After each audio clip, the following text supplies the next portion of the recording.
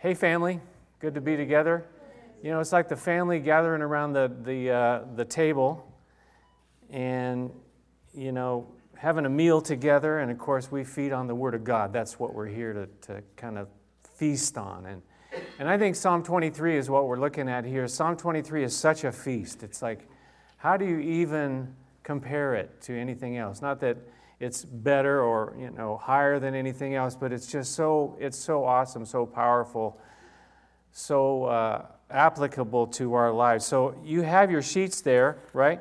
Y'all got your sheet when you came in? Yes. Psalm 23. Anybody memorize the first two verses who want to impress us? Okay, stand up. Just the first two verses. The Lord is my shepherd, I shall not want. He maketh me to lie down in green pastures. He leadeth me beside the still waters. He restoreth my soul. Okay. Yeah, okay, all right.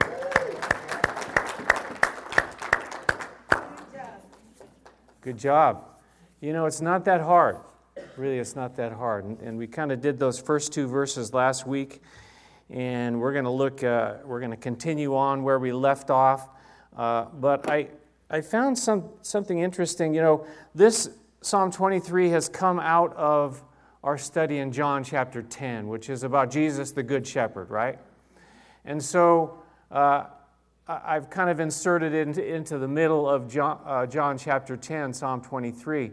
But I'm still thinking about what it says there in John chapter 10. If you notice, it says, the thief does not come except to steal and to kill and to destroy. And Jesus is saying these words. He says, I have come that they may have life and have it more abundantly.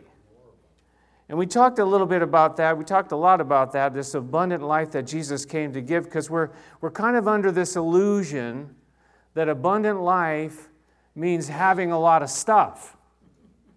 How many of you have a lot of stuff? The truth is, every one of you in this room has a lot of stuff. You know, I was reading, Pastor Chuck wrote about this. He said, the problem, he says, the problem we have around our house is not enough storage in our house. What does that mean? So Jesus talked about, the guy, well, it's just going to build bigger and bigger barns so we're going to have more places to store all this stuff. And he says, you fool. What if your life is taken from you like right now? So this idea of what abundant life is, we're going to have it more abundantly. And anybody remember what the word for life is? Zoe. And I didn't tell you what the word for more abundantly was because it's hard to pronounce. But I came across this verse this week, and it was very interesting. Luke chapter 12, Jesus said to them, watch out, be on your guard. Two kind of statements about, looking out. He says, against all kinds of greed. A man's life, a man's zoe, does not consist in the abundance of his possessions. And that word for abundance is the form of that very same word in John 10:10. Isn't that interesting? So being a scientific-minded person, I had to find the little symbol. Does not equal. That's what that means, in case you didn't know. Abundant life does not equal abundant possessions. That doesn't mean it's wrong to have abundant possessions, but Jesus makes it very clear in this verse. Watch out. Be on your guard against all kinds of greed because, we're in this want. And it goes directly into our study in Psalm 23, right, where he says, the Lord is my shepherd, I shall not want. Be careful. Watch out against all kinds of greed. This idea that I really need, I must have, I want. Because the Lord is my shepherd. And He's watching over me, and He's providing for me, He's protecting me. We're just sheep, and because of that, I don't need to be in this state of want. It's not, keep in mind, it's not only about stuff, though. It's about just the things in this life. I want more position. I want more power. I want more, recognition. I want, there's all kinds of things that we can get sucked into. But to find that satisfaction, to find that contentment in what we have, that's where we're going to say, I don't want anything more. I have, the Lord is taking care of me. I have everything that I could possibly need right now. Now, maybe tomorrow you're going to need something different. Maybe tomorrow you're going to need something more. But you remember with the manna, what happened when they tried to gather a bunch of it up to save up for the next day? What happened? It rotted and it stunk. And that's what happens when we get kind of, trying to jump ahead of what the Lord is doing in our lives. So I shall not want. The next verse says that, He makes me to lie down in green pastures. I just love that, and I hate that. The fact is that He does it, and the part I don't like is the make me part. But if you believe that God is the eternal God and the awesome and Yahweh, the one, the sovereign, almighty God, doesn't He have the right to make us do what He wants us to do? The truth of the matter is, if He's a shepherd and a good shepherd, He's going to only make us do what's good for us. Right? Does that make sense? And He knows when we need rest. He knows what you and I need. He knows what's best for us. And He makes us lie down, but He doesn't make us lie down in the dirt. It says He makes us lie down in green pastures where He's going to take care of us, where it's just, He's going to do something special there. That's what I think. The next one, we kind of went over it quickly last week, was He leads me beside the still waters. That's beautiful as well, isn't it? This idea that He's actively directing us, that He's leading us, that's what a shepherd does. A shepherd goes ahead of the sheep and leads the sheep. He's not behind them, driving them like cattle, beating them. He's out in front leading them. But the Lord, David said, He leads me. First of all, he said, the Lord is my shepherd. Then he said, He makes me lie down. And now he says, He leads me beside the still waters. There's something about that picture of the still waters. I like that picture. I had to look for a few minutes to find that one. Just the sheep. Can you picture yourself as the sheep there?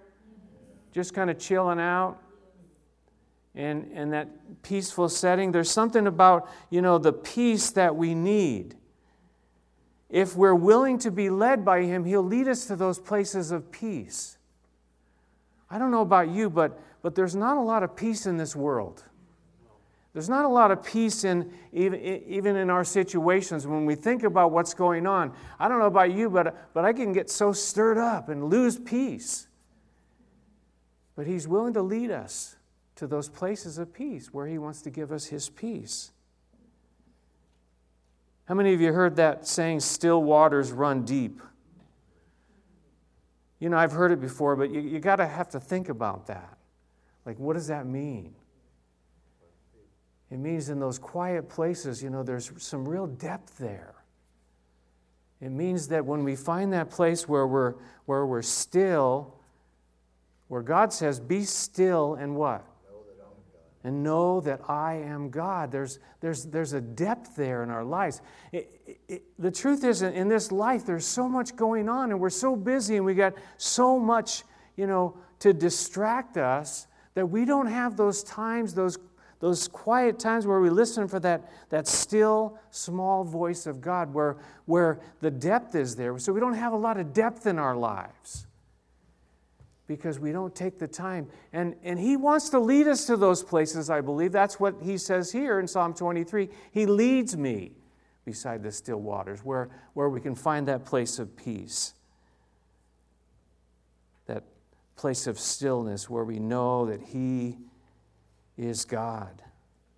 So that brings us now to where we left off here in Psalm 23 in verse 3. So I want you to read it with me, verses 3 and 4. I don't know if we'll get all the way through verse 4, but we're going to try. Well, let's read verses 3 and 4 together, okay? Will you read with me? Okay? He restores my soul. He leads me in paths of righteousness for His name's sake.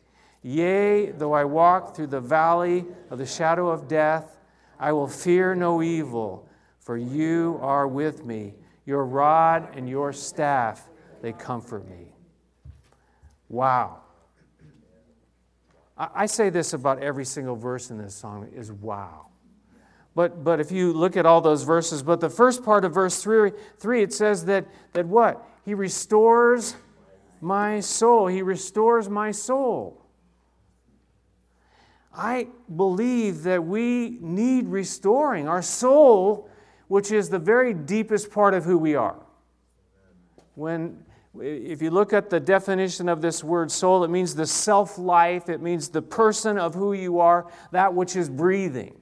That's what it is. So he says that He restores. David said, He, the Lord, who is my shepherd, He restores my soul.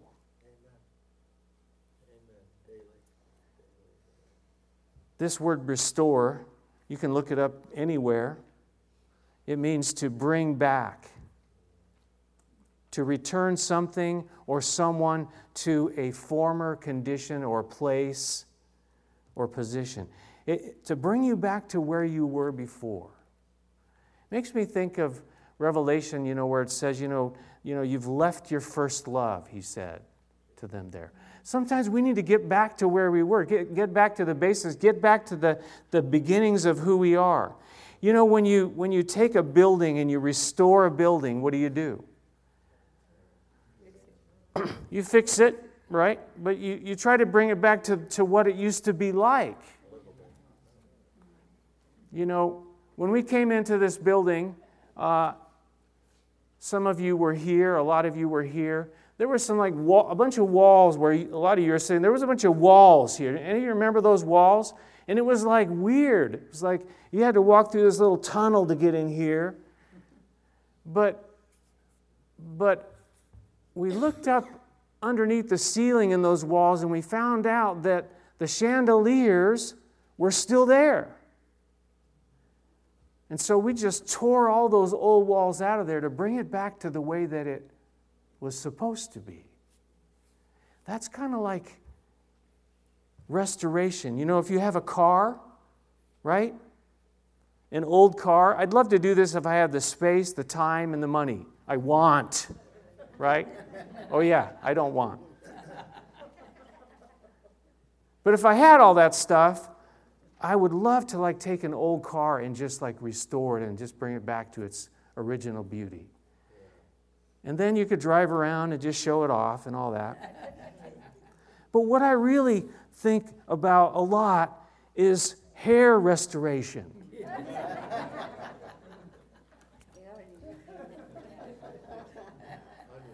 Some of you are still trying to get that one. What he's talking about here is much deeper than all that, though, isn't it? The soul restoration. The very deepest part of who you are. That He wants to restore you. He wants to do something in your life and bring you back to this place of fellowship, this place of relationship, this place of walking with Him. Because sometimes we wander, don't we?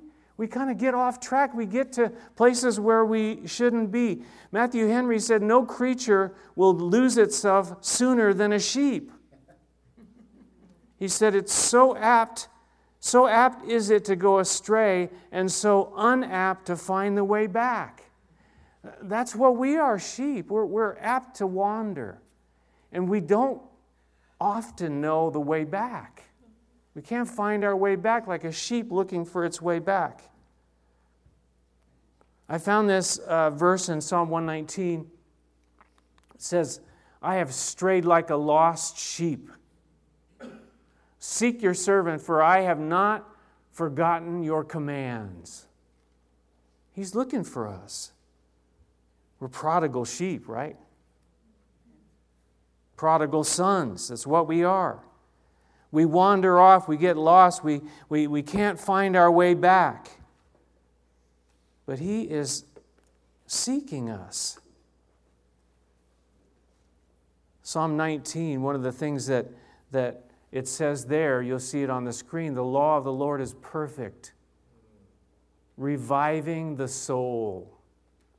The statutes of the Lord are trustworthy. Now, those are the same words. Translated reviving, but that's part of what restoring is, to revive it back to the way it was. And God uses His Word to do that. He uses the Scripture to do it. That's why we make such a big deal about that. You know, that you want to walk with the Lord, you need to be in the Word. You need to have this Word getting inside of you. You getting into it and it getting into you. And God will do something. God will use it to revive you. If you're in a place where you're going, wow, I'm just so far out there and I don't know what to do. And I would say you need to open up the book. Open up the Bible, and God will use it to revive your soul, to restore you. I've seen it again and again. I've seen it in my own life over and over and over again. I don't know where you are today. Honestly, I don't. I know many of you. I don't know every one of you. And some of you I know better. I can only know, how many people does it say that we can actually get to know? Seriously, get to know? What is it, about 5? Right? Some of you don't even know 5, but that's enough. Some of you can know 10. I mean, really get to know people. But the Lord knows each and every one of us intimately. He knows you perfectly. He knows where you are. He knows what your heart's like. He knows how far away you are, how close you are. And He knows right now where you are with Him. And I just happen to have this suspicion that some of you, He wants to do a work of restoration. He wants to bring you to this place. He wants to restore you. And David knew it. That's why he wrote those words. He restores my soul. David could say, He does it. He's done it for me. And isn't it wonderful that David wrote those words down for you and I now to have about 3,000 years later? That's literally when it was. 3,000 years later, David wrote those words for you and I. Things have not changed much.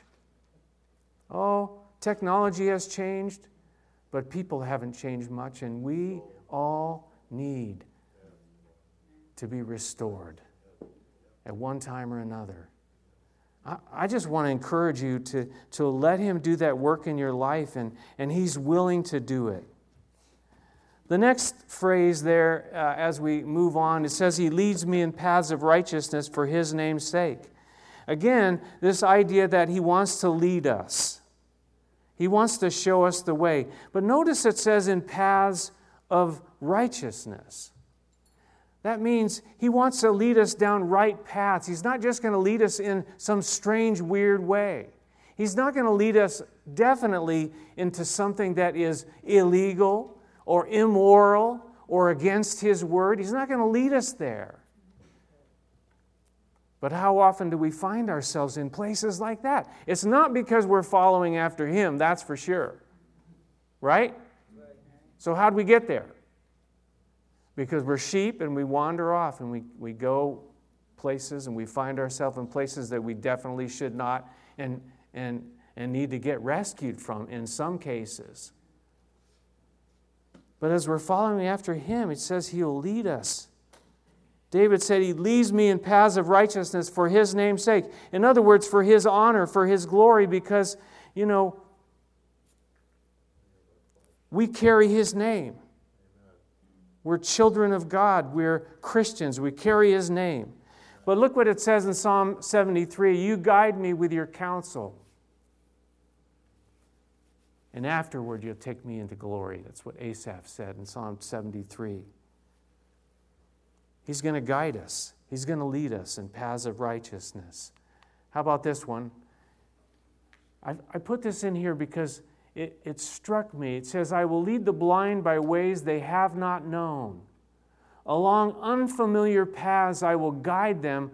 I will turn the darkness into light before them and make the rough places smooth. These are the things I will do. I will not forsake them. That idea that, sometimes He leads us in ways that we're not familiar with. Sometimes He's going to lead us in a brand new path that we're not familiar with, but He's not going to forsake us. And that's what we see in the next verse as well, as we'll get there in a second. But He's not going to leave us and forsake us. But sometimes the Lord is going to lead us down paths that we are a little bit uncomfortable with. Is that okay? Does He have the right to do that? Can He do that? Are we willing to let Him do that? Because that's the question, isn't it? He might be leading you in a whole new direction that you're not, sure about. But I believe that when He leads us, He provides. Where God guides, what does Pastor Chuck always say? Where God guides, God provides, and He'll put it together if He's leading us in a different direction. It's not always the same old path, the same old road, the same old thing. Sometimes we're doing things and we're on this path and He needs to kind of shake it up a little bit, change it up a little bit so that we experience something new, something fresh, something alive, something real. Be open to that. That's all I'm saying for myself as well. Be open to that. There's sometimes that's happened. Now, that's not always the case, of course. Lead me, O Lord, He says, in your righteousness because of my enemies. Make straight your way before me. Since you are my rock and my fortress, for the sake of your name, lead and guide me.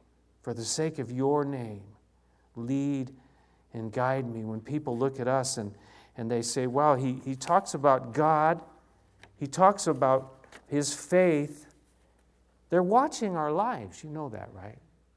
They're watching you and I to see. So it's important, the kind of witness that we have, the kind of life that we lead. What are people seeing?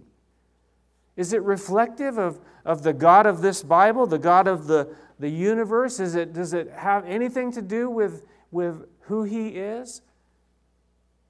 It should. He says there, since you are my rock and my fortress, for the sake of your name, lead me and guide me. People are looking. What does it say about, what do people say? That for some, we as believers are what? The only what? The only Bible that they will ever read. They're looking at us and saying, what kind of, what is it all about? Is there any love in that person? But in the end, it reflects directly upon who? Upon the Lord. I think that should make us think, like, how am I living? Am I bringing glory to His name or not? Verse 4, probably, next to the verse 1, probably the most well-known, most quoted, right? Even though I walk through the valley of the shadow of death, I will fear no evil, for you are with me. Your rod and your staff, they comfort me. Wow.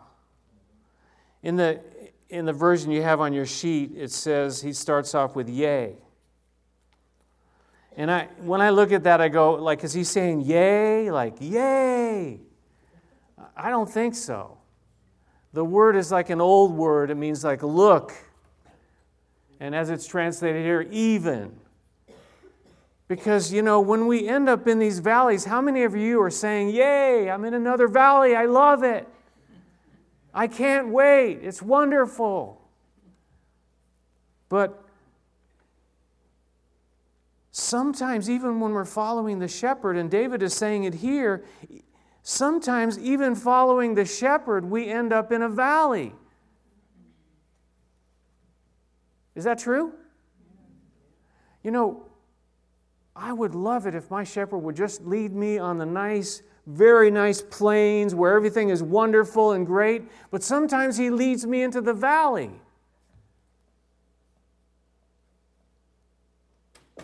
The idea means to be hedged in. It means to be surrounded. Matthew Henry, again, he said that it's deep indeed and dark, but the valleys are fruitful. The valleys are fruitful. That's true, you know. The further you go up on the mountaintop, less grows, right? They're not growing, grapes and fruit up on top of the mountains. But down in the valleys, things grow incredibly. We used to live in the San Joaquin Valley in California, and anything would grow there. And it grew well. Sometimes we have to go in the valleys, and the Lord is going to use that to bring fruit out of our lives. But that doesn't make it any easier. David knew that. He says, I'm walking through this valley. Notice he says walk, and I think, I don't know about you, but I'd like to run. I'd like to get through it as quickly as possible. I don't want to, savor this. I want to get it over with. Isn't that kind of what we want to do? We're in this valley. I just want to get this over with and get back out of here. But David says, I walk through the valley of the shadow of death. See, when you take a verse like this and a scripture like this and you meditate on it, and the Bible talks about us meditating upon His Word, and you can take a word, one word, and meditate on it, and the fruit and the depth that comes out of His Word as you meditate and you look at each word and you look at what the Bible is really saying. What is David saying here? What is God wanting to say to me? Maybe I'm in the middle of a valley right now, and I'm trying to get everything I can do to get out of it. And He's saying, I want you to walk through this valley. Take one step at a time and walk through this valley. Because notice it says through. In other words, we're going to get through. We're going to get to the other side. That the valley isn't the destination. David could see that. The valley wasn't the place he was going to stop in. He wasn't going to build his house there. But he needed to be there. And he was going to get through it. Whatever kind of valley it is that you and I might be in, we're going to get through. We're going to get through. And why do I say that? What does it say? He says, for you are with me. He calls it the valley of the shadow of death, and literally translated, it's a death shadow, and it's this place of darkness, this death shadow, this deep shadow. The writer Job, Job is, they say that Job is probably the oldest book in the Bible. And what is it about? It's about a guy in a valley, right? And he used this word, the word for the shadow of death is used like 18 times in the Bible, and Job uses them 9 out of the 18 times. The depth, the dark, the shadow, the death shadows, the dark place. Why do you think people know all about this verse? Because it's something that we face over and over and over again. It's part of this life, is death, isn't it? And when I talk about death, I'm talking about all kinds of death. Physical death, emotional death, death of other people, death that we're facing, the death of our abilities. We used to do something and we can't do it anymore, and we just have to let it die. It's sad sometimes, though, isn't it? Death is separation. That's what death is.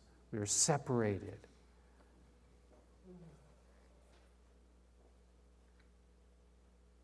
But you know what? And I know most of you know this already, that death is defeated. Amen. Death is defeated. Even though I walk through the valley of the shadow of death, I will fear no evil, for you are with me. Your rod and your staff, they comfort me. There's a sense of victory here. There's a sense of overcoming. There's a sense of yes, positive. And why? Because death is defeated.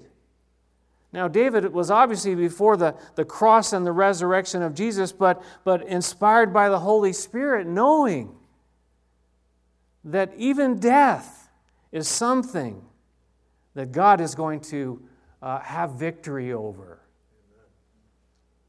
Spurgeon said this, we go through the dark tunnel of death and we emerge into the light of immortality. We go through this dark valley of death, but when we come out, he says it's into immortality. Speaking, of course, of our physical death.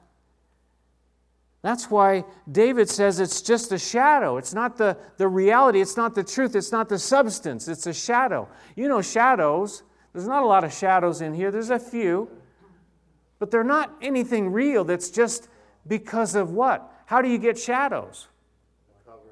You have light, right? Without light, there can be no shadow. So there's something that's bright, there's something that's real that is creating this shadow. And it's the same in the valley of the shadow of death. The light of God is shining. There's a shadow, but it's not substance. It's not what we have to look forward to, those of us who believe. Spurgeon said this, and I like this quote. He said, a shadow cannot stop a person's pathway even for a moment. The shadow of a dog cannot bite, and the shadow of death cannot destroy us. Someone else said the worst thing that death can do is really the best thing that can happen to us as believers. Do you believe that? See, we're talking about death here, and it's a subject that we don't really like to talk about, we don't like to deal with, but, it happens, to us. I have had close members of my family die. It's not very nice. My father passed away most recently. It's been coming up to a year now, but it still hurts. It's still sad. So this subject of death is a difficult subject, but for the believer, what does Paul say in Philippians 1, verse 21? He says, for to me, to live is Christ, and to die is gain. So this is only the beginning. The life that we have now, this abundant life that we have now, this is only the beginning. It's going to be better. It's going to be gain. It's going to be real. It's us here that are left behind that we face the sadness, the sorrow, the suffering, the grief. I will never forget Bill Kinnaman. When we saw him in the hospital, he was the last few days of his life, and we went to see him. There was something different about seeing him and just the way he was carrying himself, the way he was acting, the things that he was saying. But he said those words, for to me to live is Christ, to die is gain. He said those words. Those are the last words I heard him say. And when I left, I remember John Scott and I were there, and we left the room, and when we waved goodbye to say goodbye to him, he pointed up. He pointed up. The next day I came and he was unconscious. He was not able to communicate anymore. To live is Christ, to die is gain. That's why it says here, I will fear, David says, I will fear no evil, for you are with me. There's nothing to fear in death. We don't need to be afraid of death, though we are, because we're human. We're human, right? I mean, I don't really want it. Sometimes I'll be honest with you. Sometimes I go, Lord, just take me home. And then I get sick, and I feel like, oh no, I might be dying or something. I said, Lord, I didn't really mean it. Not yet. I'm not ready. But you know what I'm saying, right? So we don't really need to fear death. What we need to fear is the Lord. Look what it says, Proverbs 14. The fear of the Lord is a fountain of life, turning a man from the snares of death. When we're in a right relationship with God, we don't need to fear. We don't need to fear death, because life is on the other side of this life.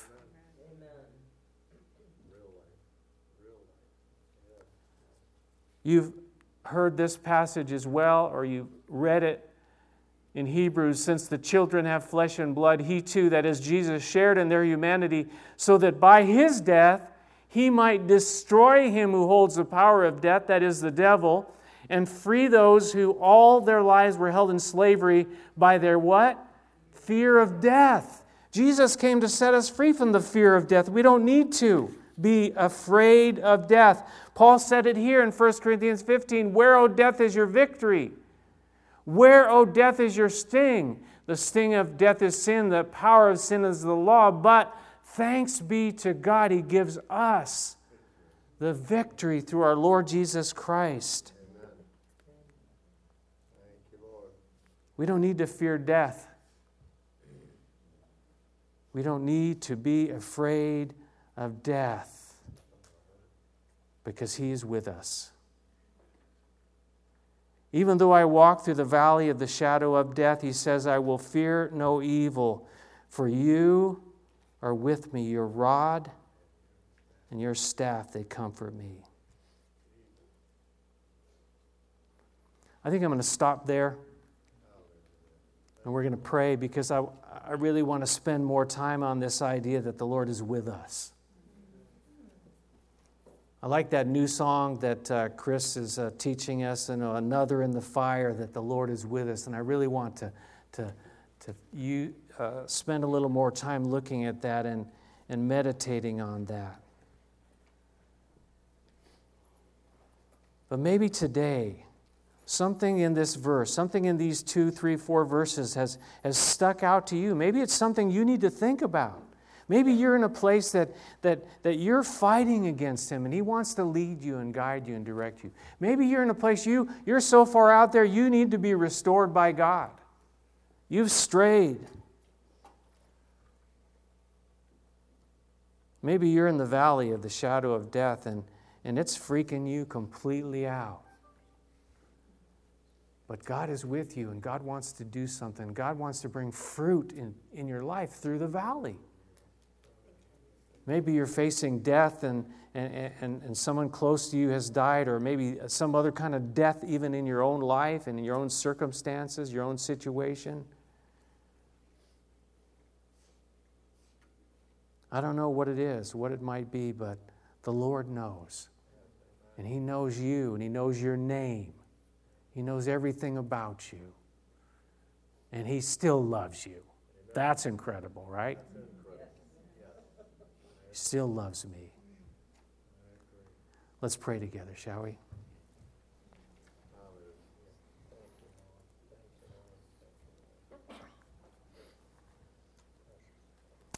Our gracious Heavenly Father,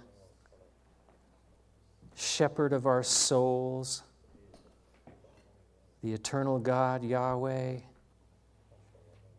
we bow before You, we humble ourselves before You this morning, Lord. We're just sheep. And we get stuck, and we get lost, we get messed up, and even when we're following You, we sometimes end up in these valleys and we're in trouble. So Lord, we put our eyes on You. It's what David did. He put his eyes on the shepherd.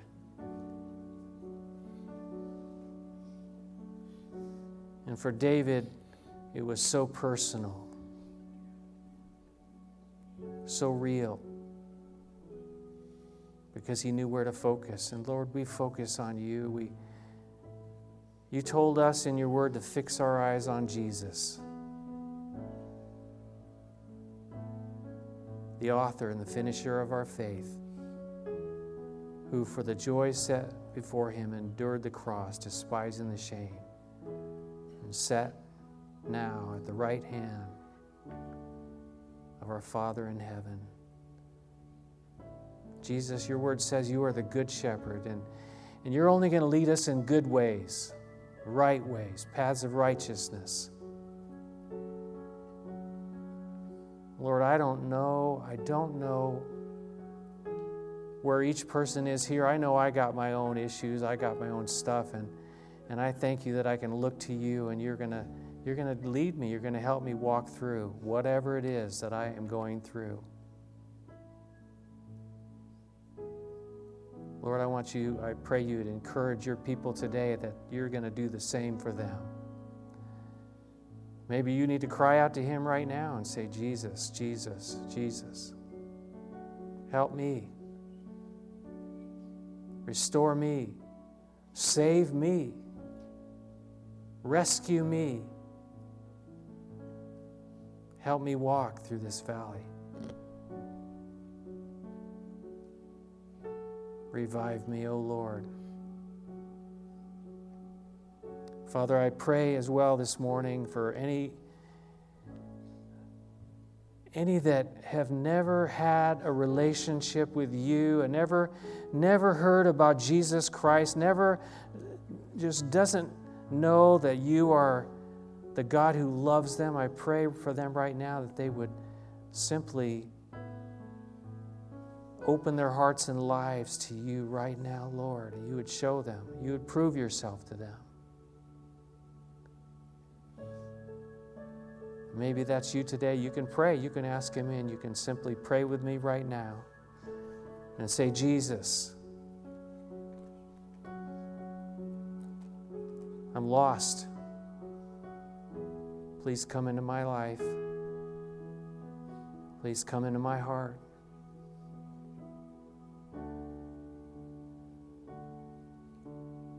Forgive me of all my sin.